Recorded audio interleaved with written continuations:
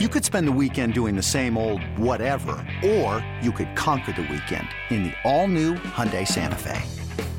Visit HyundaiUSA.com for more details. Hyundai, there's joy in every journey. This episode is brought to you by Progressive Insurance. Whether you love true crime or comedy, celebrity interviews or news, you call the shots on what's in your podcast queue. And guess what? Now you can call them on your auto insurance too with the Name Your Price tool from Progressive. It works just the way it sounds. You tell Progressive how much you want to pay for car insurance, and they'll show you coverage options that fit your budget. Get your quote today at Progressive.com to join the over 28 million drivers who trust Progressive. Progressive Casualty Insurance Company and Affiliates. Price and coverage match limited by state law. This is It's Always Game Day in Cincinnati with Lindsey Patterson and Mike Santagata.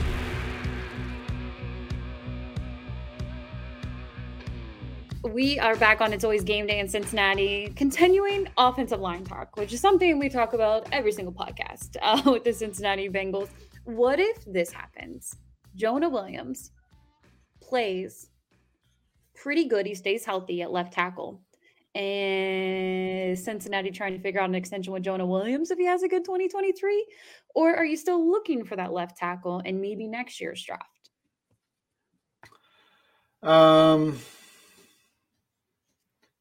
So this is assuming a Broderick Jones type doesn't fall to you, and that's not the heir apparent? Yep. You don't get one in the draft because you don't feel strong about it, but you buy your your right tackle in free agency this year. It becomes very tough to buy a left tackle too, right? Because you're paying premium money for center, right guard, right tackle. And now left tackle leaves. Even talking about giving Jonah an extension, it becomes tough to pay him because you're giving premium money to that spot. So I think it could, oh man, that's so risky, right? Like that's the thing is that, yes, you could get away with not paying him. And I think that would ultimately be the right call, but you have to hit on whatever you do. That's the tough part because you're probably going to want to get cheap somewhere and your center and right guard are locked in. And let's say are you saying you paid a right tackle good money or just like? It was more than the Lyle and Riley Reef type. Like right in the middle, but not high end dollar. Yeah, you're going to want to get a cheap left tackle then. You got a cheap left guard, but you don't want a cheap left tackle, then that's tough to find. But those become the challenges of being a good team, right? Like, can you find a way to get cheaper in other positions because you have to pay a quarterback and 2 wide receivers and a linebacker? It's hard. You could say the same thing about, and this isn't a Chiefs podcast, but with the offensive line with Wiley and Orlando Brown, what they do in situations this offseason, because everybody remembers that Tampa Super Bowl and they're like, oh my gosh, Patrick Mahomes is running for his life. And then they go in and secure the offensive line the following year. And then they're in a situation this offseason where they have decisions they have to make. And again, a problem when you're a good team and you're paying guys. And yes, I like that Patrick Mahomes contract. I would love something very similar to that, like that for Joe Burrow. But it does get complicating if you do not feel strong about developing a left tackle in this draft. Yeah, that's why I think you can and might end up talking yourself into drafting a left tackle that might be a little bit of a project and just going, he's got a year. We've got a year to develop him. I mean, Frank Pollock's never really had the big ball of clay to mold. Like, you can consider Jackson Carman that, but I don't know if Carman carried off the field is the issue. And that was kind of the thing with him coming into the league. And he had the back injury, so let's give him a little bit of credit, a little slack.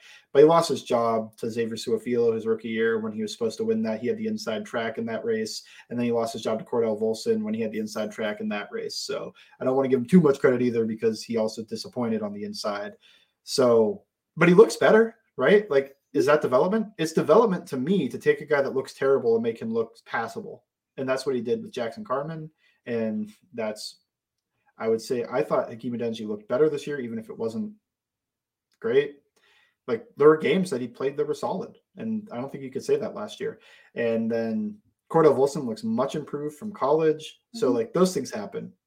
Jonah Williams regressing is a point in the other direction, but he also got injured. So I don't want to see Max Sharping out there ever again. Oh man, poor guy. Poor guy. He went up against Chris Jones. I know. But when I watched Alex Kappa against them in December, and then I see that, I don't want to see 3 injuries on the offensive line. No. No.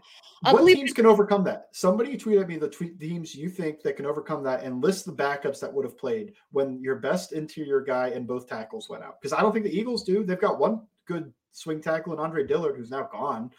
I'm not saying he's a good tackle. I'm saying he's a good swing tackle. And then I think they have one guy that can fill in the interior.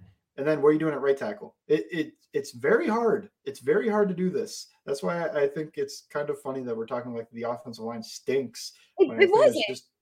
It was just really injuries. Like it wasn't great, but it made look bad. Not look bad, but play bad.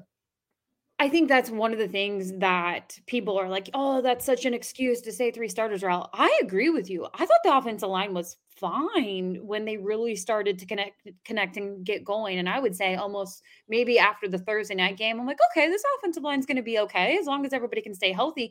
And they did for the majority of the season until that Christmas Eve game when Lyle went down. And then Lyle went down and I'm like, okay, they can be okay.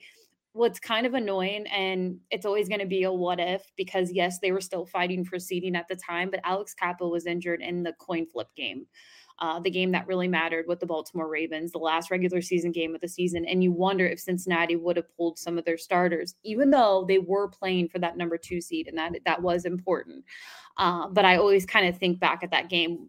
Maybe not all your offensive linemen are out there at that time, and what a difference having Alex Cappa for the playoffs. So not in Buffalo. They did just fine in Buffalo, thanks to a nice little snowstorm, and credit to both trenches. But at the same time, I think about Alex Cappa playing in the Kansas City game, and I feel like that would have been a huge difference maker. So we'll move on. Because you can actually trust him. Yeah, I can totally trust him. Believe it or not, there are several offensive line questions. Actually, David mentions Jackson Carman. He goes, do you think Carman will be a above average lineman, and if so, how soon? I mean, the betting odds would be no, right? I mean, there's a case you can make, but I don't know what the percentage chance is that you can be an above average is pretty good. Like that's Ted Karras level, maybe even a little bit better. I don't know. Above average is a big range, but can he be as good? Ask yourself, can he be as good as Ted Karras? And the answer to me is probably not. Would you think it would be successful if Jackson Carman for 2 to 3 years is a nice swing tackle for this team? Would you take that? I wouldn't take it for the draft position, but I'd take it for where his career was. Like it's successful for where he was and what he ended up being. Kind of like how this guy was a starter, but Robert Gallery was drafted like 2nd overall, and he kind of stunk for a while, but he's able to turn his career around and be a good guard on the inside. Like that's a success in a way, but it's also not a success for a guy you drafted that high. So draft position, no, but for his career and where it was after his rookie season, yes, that's a success. And where he is right now, I'd still consider that a success. If he can be the swing tackle, that's a success. Do you ever go back and look at the offensive linemen that were drafted after him and think? I mean, yeah, it's Creed Humphrey and Trey Smith, the guys you can always point to. It's just those two. They want an interior guy, and they drafted Trey Hill over Trey Smith as well. Whatever. And the one, they're never doing it. Landon Dickerson picked 1 pick before them because the Eagles, or they traded down afterwards. But yeah, the Eagles got Landon Dickerson 1 pick ahead of where the Bengals were. That was my favorite. That was my draft crush. Too bad. David had a part 2, and we've talked about Cordell Volson. He said, do you think Volson will eventually be above average too? I thought he was pretty solid for a 4th round rookie from a smaller school. I give him a much better shot. Maybe. I think he's going to be in that range. Like that's, I think, where his career arc takes him is average, above average, slightly below average, somewhere in there. How much better can he get? Because he's as old as Jonah Williams. And I think if you ask somebody, can Jonah Williams be above average? It's a resounding no. If you ask that on Twitter. But there's more excitement for Cordell Volson because he only played in the league 1 year. He improved a lot from 2 years ago, his last season in college, to last year. But I don't know. I think he's in that range. I think it's possible. I think it's on the higher end of his outcomes, though, because I don't think he really has a great player, a great guard in his range of outcomes, at least realistically. But above average, sure, it's in there. That's a possibility. Yeah, I hope year 2 for Cordell Volson, it only gets better for him. And he's cheap right now at left guard, so that's really ideal for this offensive line. Jimmer Time says, what's the expectations for Dax Hill this year? To play at a solid level, I think. He doesn't have to be good, but to flash talent, like high-end talent, and then to play at least somewhat consistently. Doesn't have to be that great. I don't think has to be Jesse Bates. I just think he has to show that he's a first round pick, I think. And he's in year 2, so that puts a little more expectations on you. When you're a rookie, you get a little bit of leeway. So that's what I think. What do you think? Yeah, I think that it's a big loss without Jesse Bates. Yes, I'm assuming, we've said this before, he's going to be gone. He's going to get the bag with another team. I think what's important is bringing Von Bell back for me personally. If they can extend Von Bell, I'm like, okay, Dax is going to be all set. And maybe he'll exceed expectations, getting his first start at safety and replacing Jesse Bates out there next year, and just kind of seeing what the difference he sees in year 2 by having his rookie year of being a part of those reps and training camp. And maybe we will see a difference on defense. But we are a podcast that loved Jesse Bates out there. We were big fans of Jesse Bates. I don't feel like he was getting the credit he deserved on the defensive side of the ball this past year. But yeah, I'm really rooting for Dax because it was kind of one of those picks. We've mentioned it before. When you're good, you're going to be picking late in the draft. And I hope that happens forever. As long as Joe Burrow is the quarterback of this team, that they're picking, 32 is ideal if that ever happens. But I'm rooting for this pick to work out. It is going to be a difference maker not having Jesse out there. But I say my expectations are still high for Dax this year. It's funny, Daniel, I didn't see your tweet, but I'm going to read it and we're going to get to a little more of your part 2 of it. He says, my thought is that people are forgetting just how well the offensive line played in the back half of the season until the injuries struck. Do you agree with me thinking only depth is needed? Or are you on a big overhaul with this offensive line? We've talked plenty about this, but I think we both can agree no overhaul is needed. Yep, rapid fire is no overhaul. It's not just depth, though, because I do think you need a guy that can start week 1 at right tackle. Yeah, I think that's extremely important right now because they do not have a secured right tackle out there. Let's go to Dylan. He says, what are your projected stats for Joe Burrow next season? I haven't thought about this yet. I did them last year, but then they ended up at 16 games, so 17 games. 4,983 yards and 38 touchdowns. I'm going to go 40 touchdowns. All right. I went right below the 2 big benchmarks that people want to hear, the 5,040.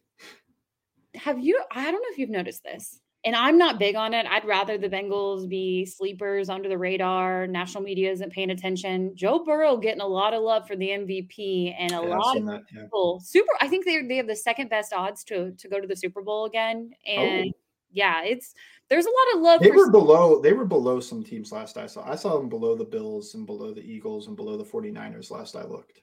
Maybe I'm on the wrong betting site. But at one point, I want to say they jumped above the Buffalo Bills. And I can't remember the move. I don't get the Buffalo Bills. Could you imagine if the Bengals got smashed at home by the Bills? What people would say about them? But then the Bills get smashed at home by the Bengals, and everybody's just kind of like, oh, well, they'll do it next year. It's like, will they? What would have happened in that Monday Night Football game? Just the way they were rolling early. I mean, it's kind of just wild to think about. The Bills looked better that game. It did look better. There wasn't a snowstorm or anything like that. But Joe Burrow just had this look like I'm just going to ball out tonight. And just the way he was playing was really fun for, the first few minutes of that game. But I agree with you. The expectations for the Bills were so high last year. I kind of just want to lay under the radar. I don't like anything about that. But if you even go back to that Bills game, it should have been worse. The score should have been worse than what it was. I mean, the Jamar Chase touchdown that didn't count. I want to say the Hayden Hurst almost touchdown. I mean, they're lucky that game didn't get worse than what it already was. We'll go to Fred Taylor. He says, do you think Joe Burrow gets extended before free agency, which is really coming up soon? No, because it's so close. I was like, do you think he gets extended next week is basically what you're asking. I will say this. I feel like I have a hot take right now because I think it's fun to guess when Joe's going to get extended. I feel very confident that Joe Burrow will get extended this offseason. It's extremely important It's more important for the Bengals front office to get this done this offseason than it is for Joe Burrow because his stock is only going to skyrocket and he could get even more. But I think you just want to get it done. I have a feeling it gets done during off-season program, before camp. What about you? That's about when they usually do it. Yeah, sure. I don't know, July. You're a training camp guy. Sure. I don't know. I haven't really thought about it. I was just picking a month in the off season. No, that's how I'm feeling right now. I could be wrong. Maybe I'm a little more optimistic because I want them to go ahead and get it done. But at the same time, they have to. They sold the rights to their stadium so that they could do this. So it's not like they can play hardball, really. It's Peugeot Stadium for a reason. It's going to happen. But no, I'm optimistic. And look, I could be completely wrong, but for some reason, I feel like it's going to be something that happens during the off-season programs. Maybe it's between the gap of June and training camp, or maybe it can be completely wrong and it comes right down to the preseason before regular season even gets started, because they do not do contracts when the season starts. So we'll see. We'll see what happens. But what do you have up on All Bengals this week? Well, I did my Bijan Robinson article, and whatever you want to say about it, I think he's really good. Whether you think if running back matters or not, I even put that in the thing. It was just areas of concern. He's a running back was basically one of them. So I'm going to do a couple more running backs. I'm going to do Zach Charbonnet, who I mentioned on here just about, I don't know, however long ago. I think he reminds me of Cedric Benson, and we'll see more of that, of why.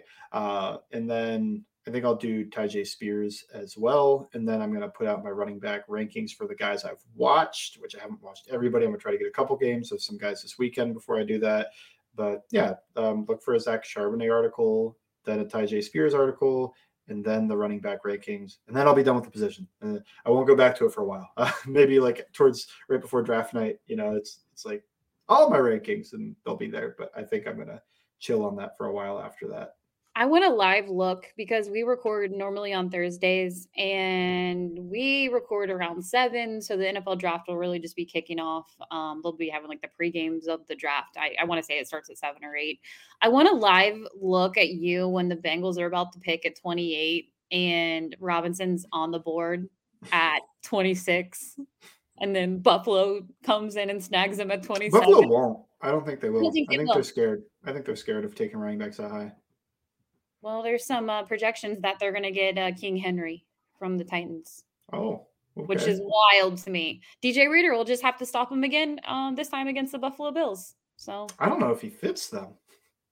Yeah, that's again, it's that time of year that every player trade scenario, he's going to go play for this team, and no, none of we don't know what's going to happen. The next 2 weeks are going to be fun because we have Combine next week. Then you get into all the pro days, free agency, who's coming back in Cincinnati, and all that's going to be really fun to talk about. Make sure you're following along. It's great stuff over on All Bengals, a good running back breakdown. Also over on Twitter at Bengals_Sands. You can follow me at LNDS Patterson. Thank you for listening to It's Always Game Day in Cincinnati.